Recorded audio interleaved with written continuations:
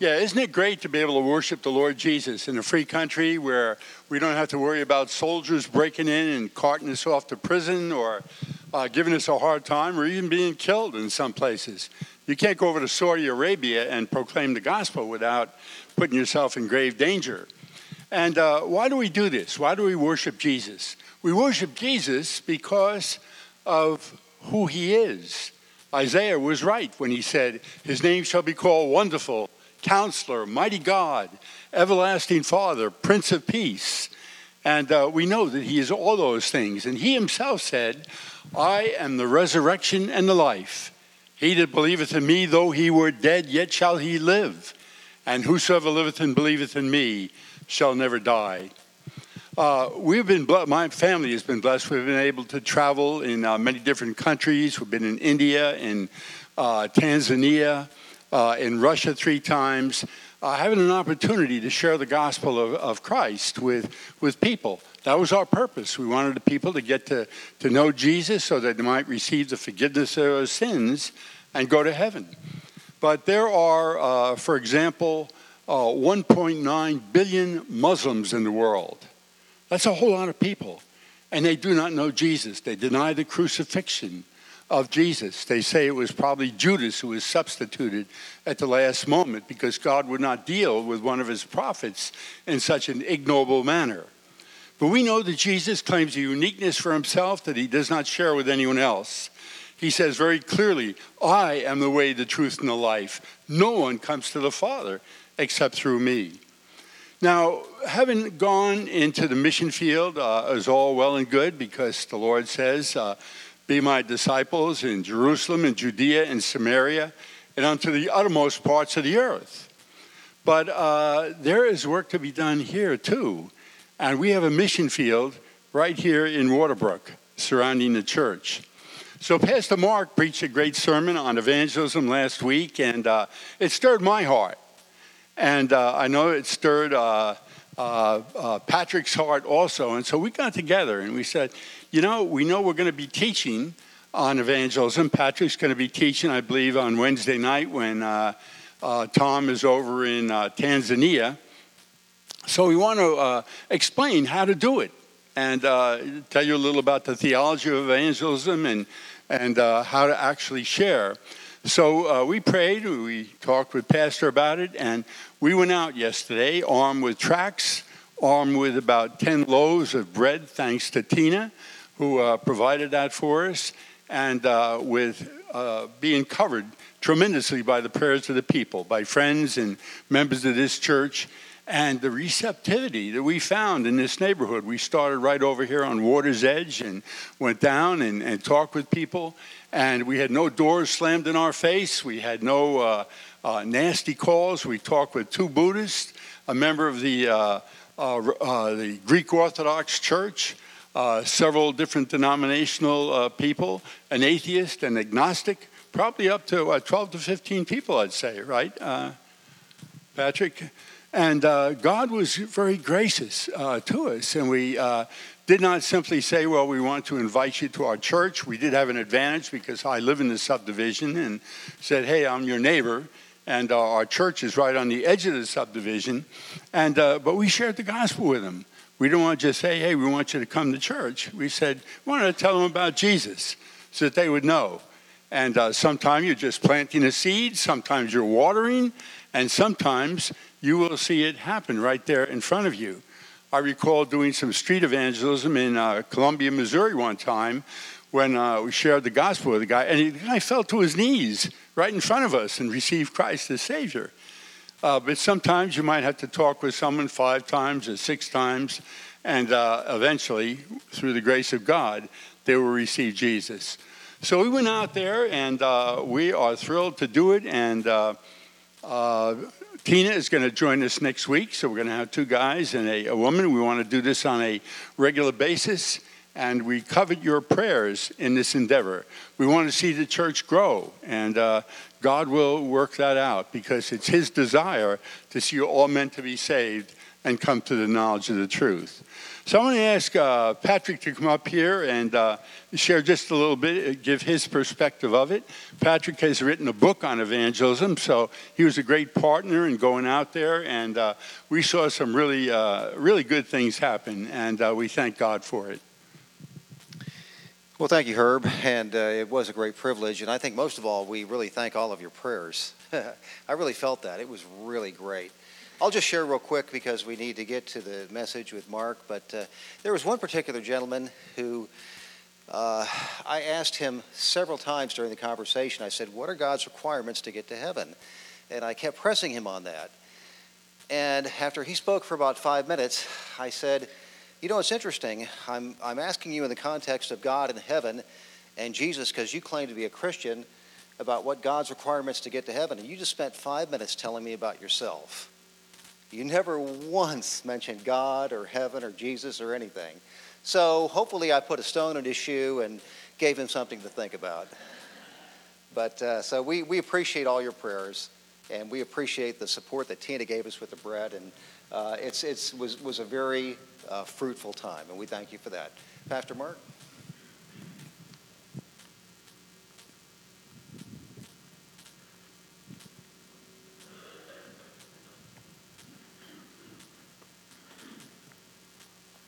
Oh, it's been a good morning already. Some of you will remember the Sunday that we had the Gideon's minister come out here and share with us as a congregation. Gideon's is that group of people that place the Gideon's Bibles in hotel rooms. But they do so much more. Their goal is to get the message about Jesus Christ out. Tom, who represented Gideon's International that day, gave me a book called Share Jesus Without Fear. I didn't open it until this week while preparing this message. Timely. The writer, Bill Fay, has quite a testimony. One person wrote about this book. It began with a jaw-dropping story of William Fay, once a money-driven businessman with mafia ties who ran a house of prostitution until it was raided by police. Facing the threat of jail time, Fay turned to Jesus Christ for redemption, and ever since has been turning others to him as well. Share Jesus Without Fear relays Fay's passionate, effective instructions on how to share the love of Jesus Christ with anyone without feeling intimidated on either side of the conversation. Bold and joyful, the outreach movement continues without fear. But all too often, there is Christian silence. Bill Fay speaks about this. He says, watch out for the signs of a dying Christian life. Ask yourself, am I sharing my faith? Do I have only Christian friends? Am I building relationship with the lost and those separated from Christ? He says, if you and the members of your church have forsaken your duty to reach back into the world, I can promise you your church will start to divide, to backbite, and to fight over non-essential Christian issues. One church I candidated at many years ago fought and nearly split over what color they were going to replace the carpet with. Bill Fay says, you will become keepers of a Christian aquarium, not fishers of men. He adds, if you choose not to evangelize, your church will fossilize.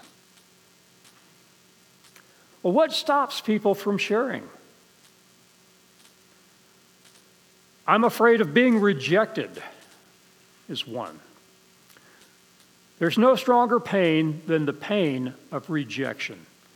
At least that's how Bob saw it. His fear of rejection caused him to never reach back to get to know his daughter, Carrie.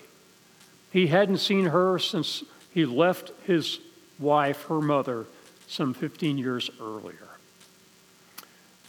He was so fearful that she would reject him just at the sight of him, he never reached out to her.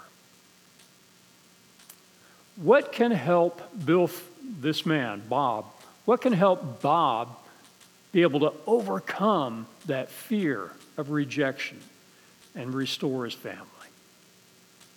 And what could help Bob overcome his fear of evangelism and be able to share the gospel? How can a man like Bob conquer that fear? How can a man like Bob succeed at evangelism? Just what is successful evangelism? For one thing, it's not a contest. It has nothing to do with bringing anyone to the Lord. We need to get away from the mentality that we win them. People don't put their faith in Christ because we force them to believe. They put their faith in Christ because God uses us to point out the truth. God wants us to be faithful. God wants us to share about His Son, Jesus Christ. It's not you they reject when they reject the message. If they reject something, they're rejecting Jesus, and they're rejecting the Word of God. Therefore, you didn't fail in your obedience. Even if the way you share the message is not the best, I mean, we fumble through the gospel message and we always tend to beat ourselves up if somebody doesn't accept Christ. But you didn't fail in your obedience if you shared the gospel. Even if maybe you didn't do it the best. God can use that. You planted a seed, somebody else will water it. God grants the increase. What God cannot use is our silence. Another reason, I don't know enough. I bet if I were to ask this congregation, all of us, do you feel like you know enough? Probably all of us would raise our hands. I don't feel like I know enough. But imagine if you were to share your faith with a man like Nate. Nate is in the upper 1 percentile in intelligence, and he reads 1,250 words a minute with total recall. He took the test, the Mensa test, the test for genius IQs, and not only did he finish in the top of that, but he also found an error in the test.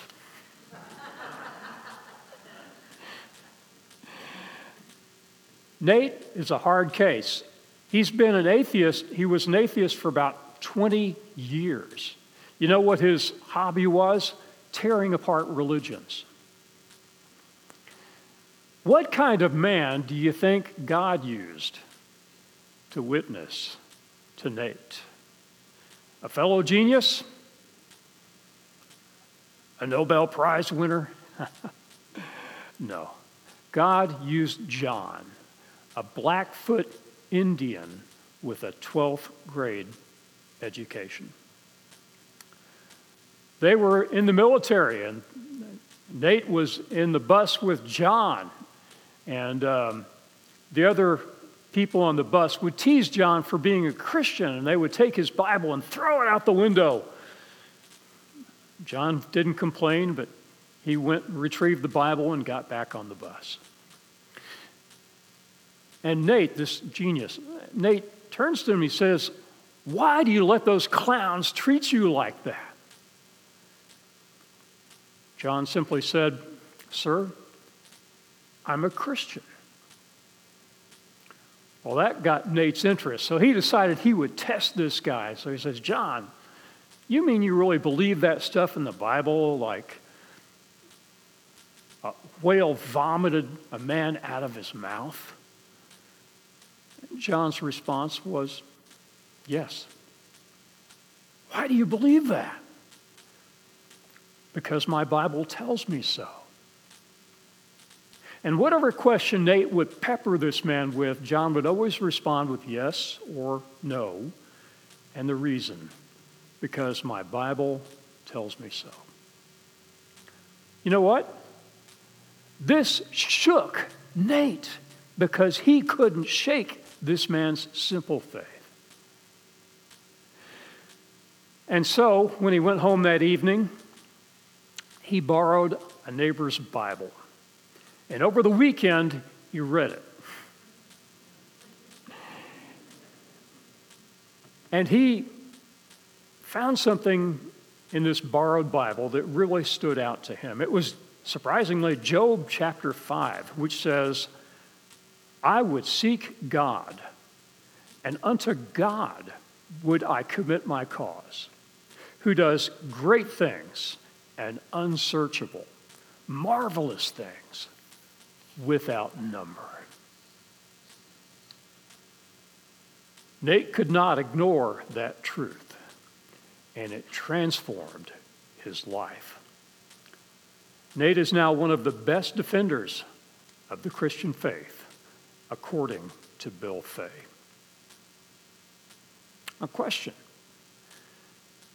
did John know as much as the man he's witnessing to?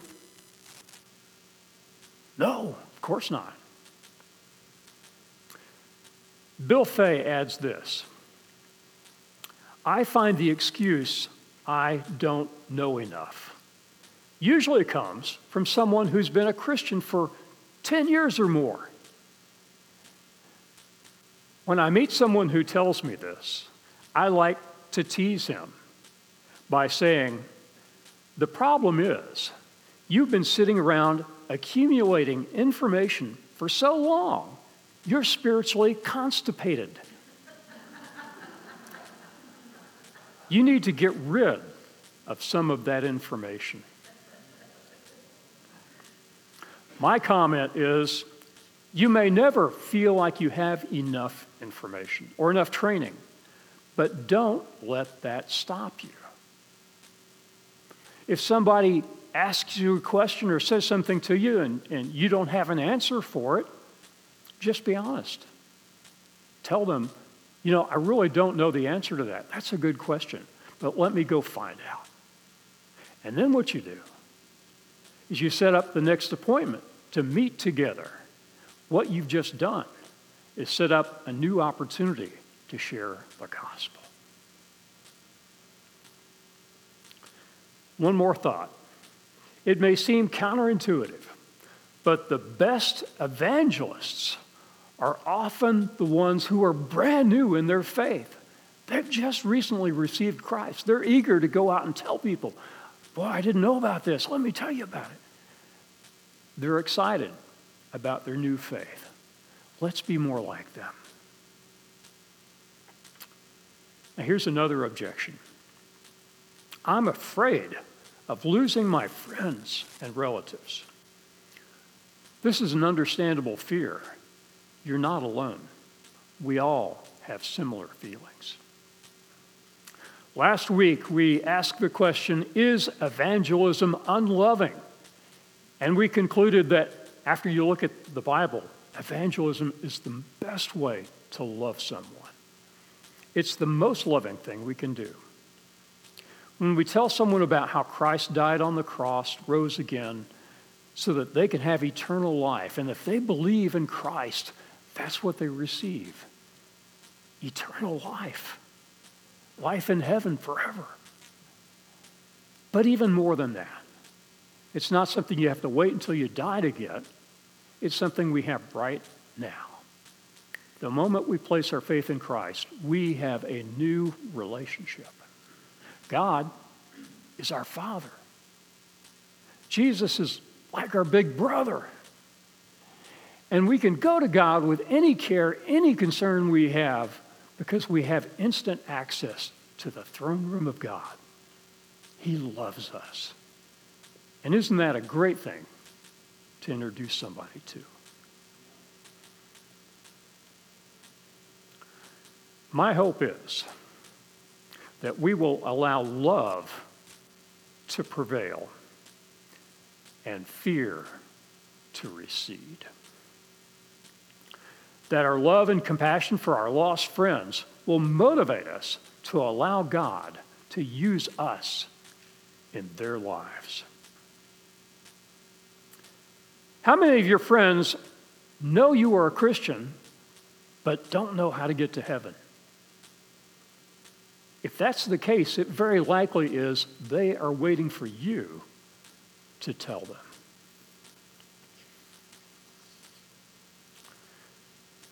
A final objection. I don't know how. Sherry tried to witness to her parents. She got flustered as her dad resisted. Finally, her mother says to her dad, "Let the poor gal share." But by then, as she opened up her Bible and tried to share the gospel, she found it was just a blur of tears. She didn't know how to get started. Perhaps you were like Sherry, always wanting to share your faith, but never knowing how. We will give you some pointers to help. Now, here in this church, we do things decently and in order. Our Sunday time of worship follows a normal pattern. Today is not normal. We are going to do something different. And I hope you won't leave today thinking, boy, that pastor did something and it made me feel uncomfortable. I really didn't like it. I hope that's not the case. What I'm about to ask you to do is a short role play. I believe it will help with that last point. I don't know how. The role play will involve you speaking to someone, and it will take about 5 minutes. And then we will resume the message. The reason I want you to speak, and don't worry, we're going to put the initial things to say up on the screen, but the reason I want you to speak is the average person only remembers about 10% of what they hear. And what we're about to share with you is a bridge to get us into the gospel with our friends, with our relatives. And I want every Christian to remember this.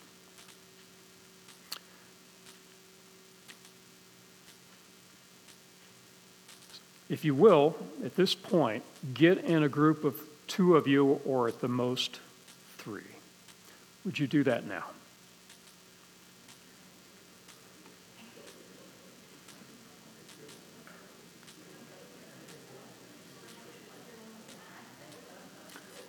All right. I'm assuming that everybody's in a group of 2 or 3. You will read from the screen, and so we'll learn what to say. To help you with sharing the important message of the world, we ask, where do we start? How about at the beginning? Once you've made a friend, and you'll remember last week we said you can make a friend in a few sentences. You can establish a rapport or mutual bond, and once you do that, you're free to share. Or maybe if you address a person you already know, a relative or a friend that you've had for a long time, you don't have to do that. Either way, once you have this bond, you begin. And you transition into sharing Christ with this. If you were to die today, where would you go? Where would you spend eternity? And then stop talking and listen. This is what I'm hoping all of us will be doing in the near future. So I'm going to ask you to do that now. Who's the one person who's going to read that line first? Raise your hand. Okay? All right? Do that now.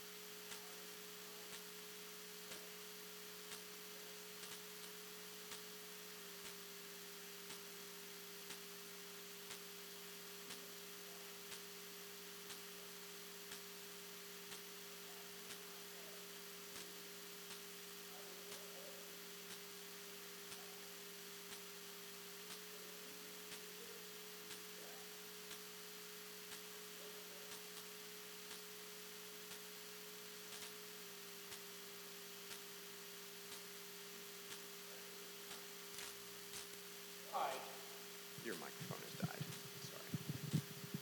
Sorry. All right. Jesus is arrested at night, and he is tried in a series of court proceedings, all of which are illegal. Imagine if somebody arrested a prominent figure today, and before the newspapers could be out, before the news could be out, he's been tried in a series of trials and sentenced to be executed, all designed to prevent any uprising from people who might support him. Finally, Jesus is marched to Golgotha, the place of the skull, and placed on a cross for execution. He dies in our place. For us, he receives the penalty of our sins so that we can receive his righteousness and go to heaven. Then the grand climax, chapter 28. Jesus rises from the dead and appears to his followers. Now, how does this gospel end? What are the last words in this story? Listen up.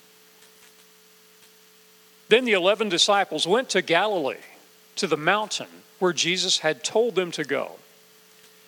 When they saw him, they worshiped him, but some doubted. Then Jesus came to them and said, "All authority in heaven and on earth has been given to me. Therefore, go and make disciples of all nations, baptizing them in the name of the Father and of the Son and of the Holy Spirit, and teaching them to obey everything I have commanded you. And surely I am with you always to the end of the age." So how does this gospel end? It ends with this important news of his death, his resurrection, and then an exhortation to go out. Where? Into all the world. That's his plan going forward. Well, how does the Gospel of Mark end? The gospel ends with the death of Christ, the resurrection of Christ, and an exhortation to go tell. Mark 16, go into all the world and preach the good news to all creation. Whoever believes and is baptized will be saved, but whoever does not believe will be condemned. How does the Gospel of Luke end? The Gospel of Luke ends with the death of Christ, the resurrection of Christ, and an exhortation to go tell. Luke 24, verse 47. Forgiveness of sins will be preached in his name to all nations, beginning at Jerusalem. You are my witnesses of these things. How do you think the Gospel of John ends? With his death, his resurrection, and an exhortation to go tell. Here it is. Jesus said to his disciples, "Peace be with you. As the Father has sent me, I am sending you." How does the book of Acts match up with the Gospels? When an author writes a book and he's finished the book, but there's more to the story, what does he write? A sequel, right? Well, Luke wrote the Gospel of Luke, but he had more to tell. It's the so what about the gospel. And so he writes the book of Acts. And it matches up well with what he's been saying.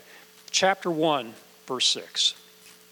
Then they, the disciples, gathered around Christ and asked him, "Lord, are you at this time going to restore the kingdom of Israel?" He said to them, "It's not for you to know the times or the dates the Father has set by his own authority. But you will receive power when the Holy Spirit comes on you, and you will be my witnesses in Jerusalem and in all Judea and Samaria and to the ends of the earth. What can we gather from these 5 books? They're just 5 books that tell about the story of Jesus, his words and his works. And all 5 agree on these things. Christ died, Christ rose, go tell. Would you say that with me? Christ died, Christ rose, go tell. Conclusion, we're to be witnesses for Jesus, to share with others just what the gospel shares. The good news that Jesus died and rose again, and that our sins are paid for. And then you can add your own part of the story to that, because the idea is this has impacted you, and you can share the difference it's made in your life, with the implication that it can also make a significant difference, a positive difference in their life as well. We're trying to guide people in some basics on what to share. So finally, what does God intend people's response to be to the death of Christ and the resurrection of Christ? Our response is to receive. John 1:12. Yet to all who did receive him, to those who believed in his name, he gave the right to become children of God. Our response is to trust. Romans 4:5. However, to the one who does not work, but trusts God, who justifies the ungodly. And also 1 Peter 2:6. For in Scripture it says, see, I lay a stone in Zion. Do y'all know who the stone is? Jesus. A chosen and precious cornerstone, and anyone who trusts in him will never be put to shame. Our response is to believe. John 5:24. Very truly I tell you, whoever believes my word and believes in him who sent me has eternal life and will not be judged, but has crossed over from death to life. Our response is faith. Again, Romans 4:5. However, to the one who does not work, but trusts God, who justifies the ungodly, their what? Faith is credited as righteousness. These words are all speaking of the same act of trusting in Christ and his death on the cross and his resurrection for eternal life. Believe, trust, faith are synonyms. They mean the same thing. So how do we encourage others to take that step? One way is to ask them to write down anything that's keeping them from trusting Christ. You know, they may have something that is keeping them, like, I'm afraid what my mother would say, or I don't think I know enough, or whatever it is. If you can encourage them to write it down, then you can see it, they've expressed it, and you can address it with them. And hopefully answer their objections and bring them to the point where they're willing to place their faith in Christ. Finally, I like to lead them in prayer. Now, I stress that prayer does not save. Jesus saves us. But prayer is a way to underscore in our minds, as we address the Father, the good thing that he has done for us. Now, asking that we do this, what we shared today, can trigger our fear. But remember the book title, Share Jesus Without Fear. One thing Bill Fay tells us can help. You can't fail, as a witness if you are obedient. Here it is again. You can't fail as a witness if you are obedient. Would you say that with me? You can't fail as a witness if you are obedient. Experience the joy of sharing Jesus without fear. If you try and you are an obedient child of God, that pleases our God. I like that.